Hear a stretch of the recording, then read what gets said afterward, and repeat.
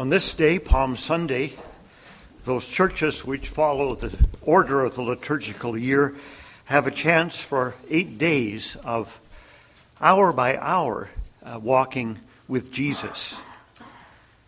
Thanks to the enormous amount of detail and the enormous amount of time which the four Gospels have each given to these last days, we're able to match, to some extent, what we do liturgically with what Jesus was doing in real space and time. My dream would somehow to have something going in the church for every one of those minutes, but it might require our congregation to take the week off and the week after to recover from all those all-night sessions. It's worth trying for. However, so we begin with Palm Sunday, and Palm Sunday leads us to Good Friday, and Good Friday leads us to Easter Day. It's a journey from victory, if you like, to defeat, from being the victor to being not just the vanquished, but being the victim.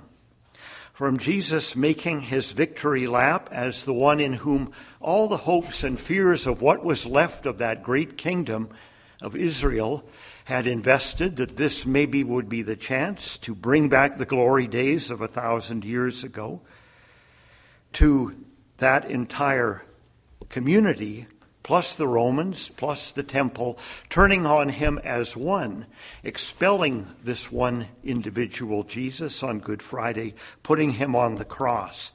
And then, on the Sunday, the first day of the week, Easter Day, Jesus rising from the tomb, known only to a very few witnesses. The women first, getting it secondhand, and the men getting it thirdhand from the women.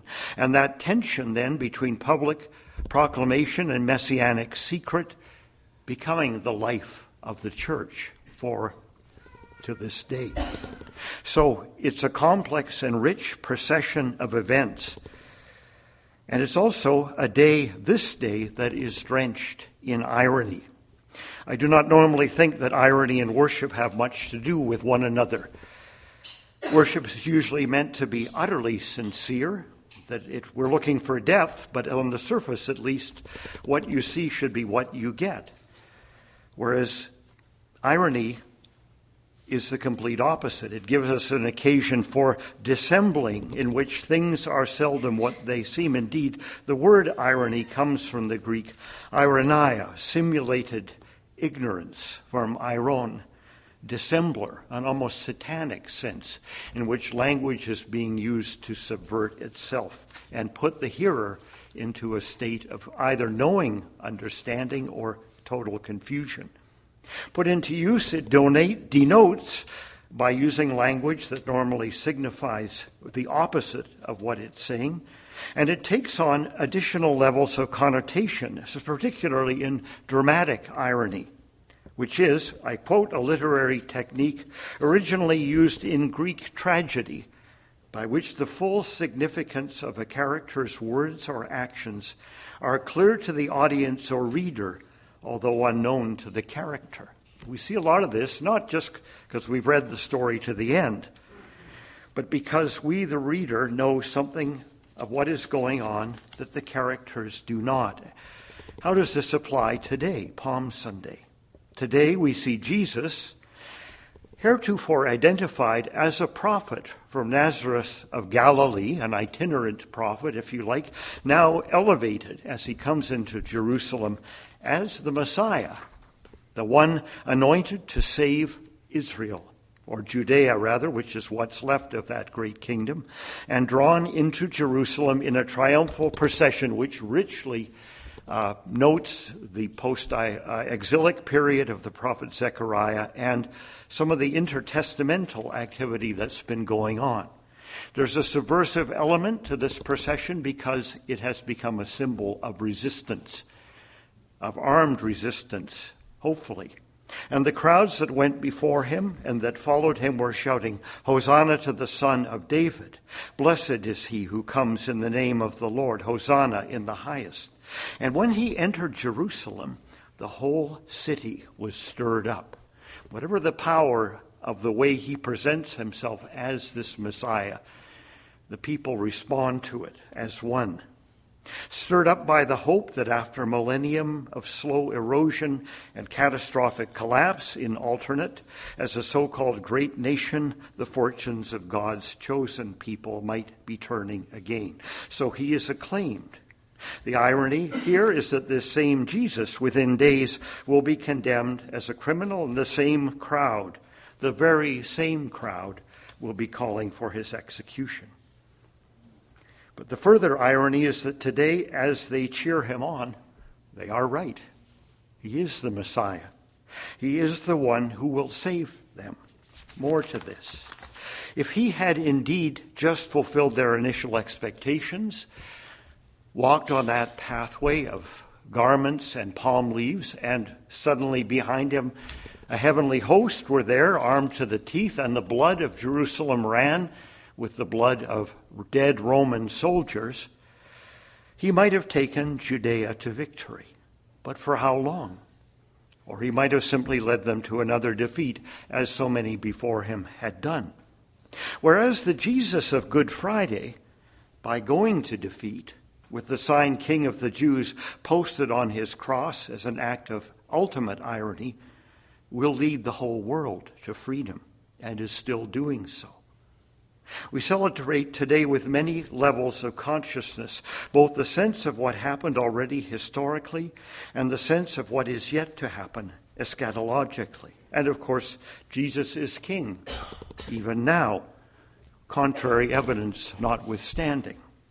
It is especially telling this week, as we have felt once again in this nation of ours, the burning sensation of our own military muscle being flexed, that Jesus the Christ will achieve his victory through weakness.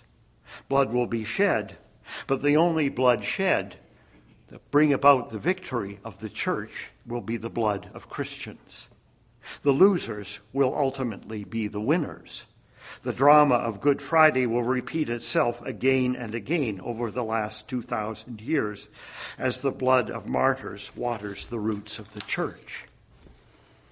So we may speak of sacrifice, if you like, as well when we speak of the death of Jesus. But we misspeak if we simply assume, like the pagan gods of many of our ancestors who were impaled on trees and poured their lifeblood into the earth so that the crops would grow again, that he is simply cut from this mold and is here to placate an angry God, his Father, with whom he has perhaps made some secret pact from the beginning of time. He may have made a pact, but not to placate an angry parent, rather to show to angry children who cannot be at peace with one another the depth of their own depravity. Rather than this being sinners in the hands of an angry God, this really is God in the hands of angry sinners by his own choice. And whatever the long-term cost to God of 3 days of death, the benefit is to be a revelation of the heart of God for all who come after.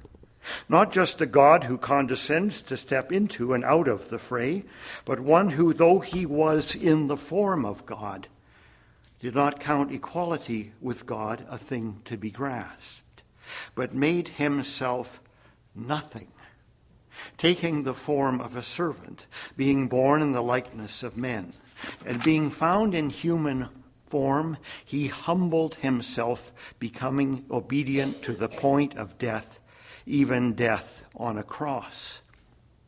The lesson here, the step that takes us from Jesus as Savior to Jesus as Lord, from a historical figure who affects our future escape, and for now is content to leave us well enough alone as long as we keep our noses clean, to one who even now as King rules over creation and those who are entrusted with the everyday real-time task of bringing that kingdom into being, that one now speaks to us of the cross and the way of Jesus. How does one respond always, especially when one has not been asked to give one's life recently for Jesus? We read of others who go to the point of death. We are still not there. The day may come. What do we do in the time being? Paul gives us some applications. Do nothing from ambition or conceit, but in humility count others more significant than yourselves. Let each of you look not only to his own interests, but also to the interests of others. I've often let these lines flow beautifully with Paul's argument, without stopping to reflect that if anybody actually did what Paul is asking, this world would be transformed from the vale it tears that it is into something more like heaven. In humility, he says, fine. And where does humility usually leave me? As far as here, brooding over my lack of it and trying to wish myself into more of it. I then get involved in a kind of ping pong game with God. The whole thing gradually loses energy, inertia takes over, and I have not managed to make myself humble. I pray actually that God will do something outward to humiliate me. That might bring me a little closer, but I always hold my breath. What does Paul say? He doesn't say stop there in humility. He's saying count others more significant than yourselves. Why not try for a moment, instead of constantly thinking yourself down, which has tremendous value, to simply see if you can lift others up instead? You might find, as I do, that you don't spend much of your life trying to do that. Paul says, try working on that. Now, you do that and you realize right away how radically that flies in the face of everything that our culture has tried to teach us about how to get ahead, how to climb the ladder of success, how to distance yourself from those beside you so they fall behind, etc., etc. This is so much taken for granted for us that we actually approach our Christian life in the same way. What if, as soon as we were brought into this world, we were constantly being taught to believe this: count others more significant than yourselves, more meaningful, more useful to God, of more value to God, whatever they present to us, of more infinite worth, maybe, than we. That's a different way of sinking oneself down in humility, because what we're being asked to do is start the process of lifting somebody else up. Which others, then? The ones above us on the ladder? That's easy. The ones we admire, of course. The ones we are trying to model ourselves after, of course. The survivors, the victors, to whom go the spoils, the winners. That's a start, and that's easy. I suspect Paul is saying we will do better to seek the good of those who can do us no good whatsoever. Practice giving that work of grace, of prayer, which it really is, to those who will never cross our paths. And if we were to be associated them, somehow we would say, I don't know if I've ever seen this person before. Think of perfect strangers like those who sit on the Monroe Viaduct as we head off to the opera or the lake shore with their little vessels waiting to receive some of our spare change. Think of all those in life who approach us with their needs, from whom we shrink. Try then to turn those interactions which lead us to be separate into interactions which begin an active work of relationship. How do I do this? How on earth do I look at someone who in a few seconds has presented to me nothing but trouble and begin to see them as more significant than myself and to lift them up? What I do, and I get it from Luther, who said we should love as God loves, and God doesn't just love what is lovely. God loves what is unlovely, and he loves what is unlovely into loveliness. It's a creative act of love. I look at people like that, and I make them into my mind into children.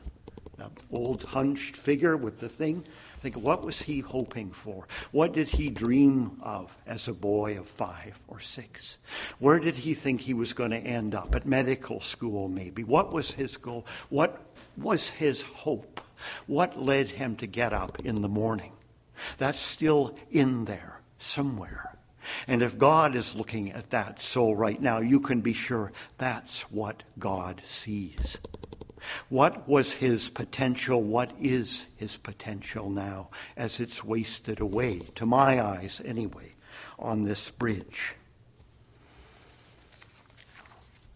That's my little lesson for today. That's all.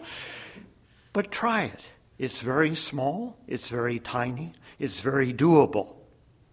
We live for God and we live for his glory, absolutely. And all of these wonderful apocalyptic readings cause us to think big. And we want to see glory around us, flashes from the sky, and things instantly transformed. But let's not forget, as the scriptures are always telling us, that very great things are done in the most humble of ways. Very little tasks done in utter obedience can yield dramatic results.